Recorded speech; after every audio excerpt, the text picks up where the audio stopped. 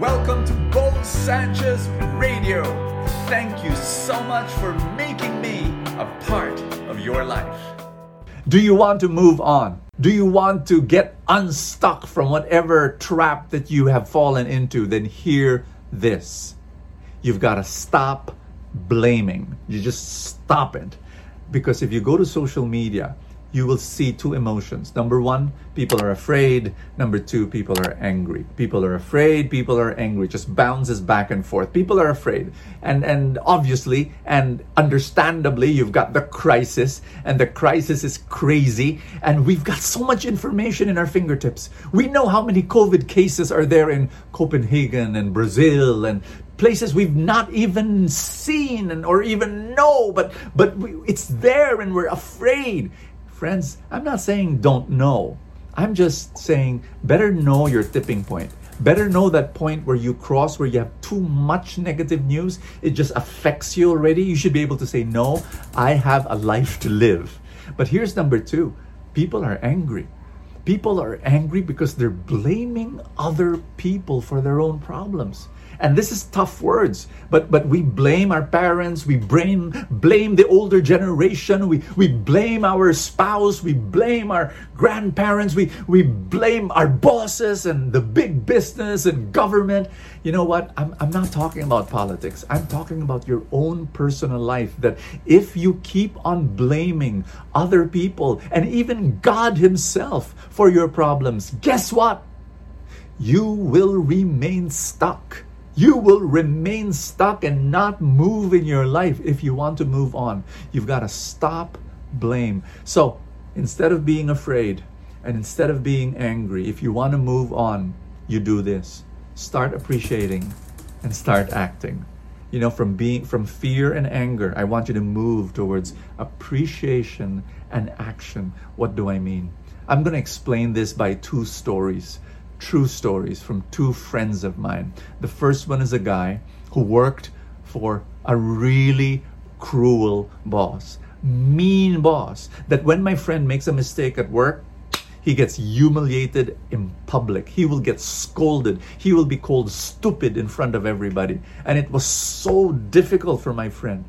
But one of the things that I like about my friend is he stops blaming, like my life is a mess because of you, you know. And he doesn't do that. What he does is says, okay, this is the reality, and I'm gonna be better.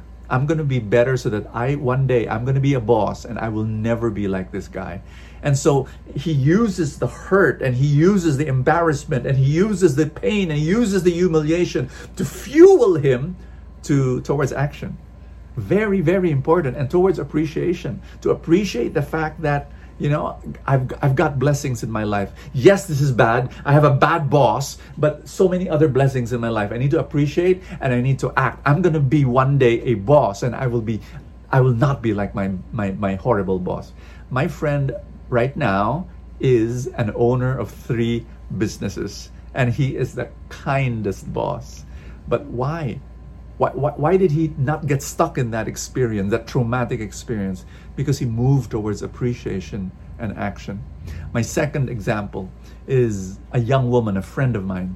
She had a boyfriend who who cheated on her twice, and it hurt her deeply. It devastated her.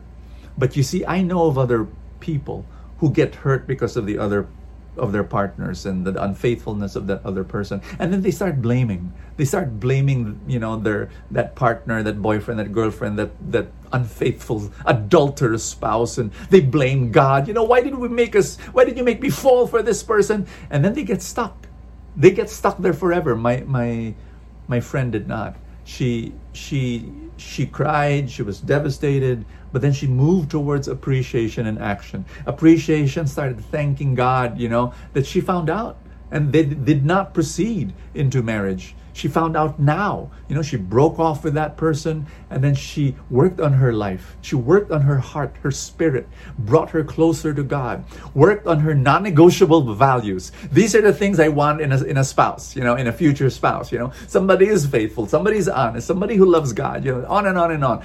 But most of all, she really worked on her own character. And one day, there was a suitor, and she said, no, not this one. Next suitor, no, not this one. Finally, another person came, and that person matched her non-negotiable values, her qualities that she was looking for. They're now married. They have a beautiful marriage. Here's my point. If right now you're in a situation that's bad, stop blame. Stop the fear and stop the anger. Instead, move towards appreciation, understanding that that bad situation is not your life. That's just a little bit part of your life. There are other parts of your life that are blessed, and I want you to start thanking God for those blessings. And then, here's the thing, I want you to move towards action. What can you do to move towards the dreams that God has placed in your life? Our gospel for the day, Matthew chapter 11, is about Jesus saying, Chorazin, Bethsaida, Capernaum, if the miracles that was you experienced, you saw, would have been given or shown to Sodom and Tyre and Sidon, etc., then they would have long repented. What was Jesus saying? Jesus was saying they had blessings. They had so many blessings, they did not see it. Why? Because of pride. And many times we don't see how blessed we are. And why? Because we're so focused on our bad situation.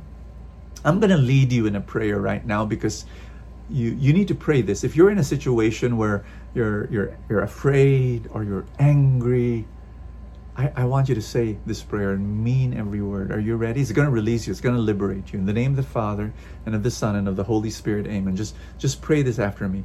Just say, Jesus, I thank you for every blessing that you have given to me. I'm sorry, Father, for taking for granted the blessings. They're there. I only see the problems. Lord God, thank you. Just enumerate the blessings that you see around you right now. Thank God for this. Thank God for that. Just say, thank you, Lord. Thank you, Lord. And then move towards action. Say, Lord, what do you want me to do? What do you want? Instead of asking, why did this happen? Just say it right now. Lord, what do you want me to do? And then just listen. Listen to what God wants you to do. And move towards that.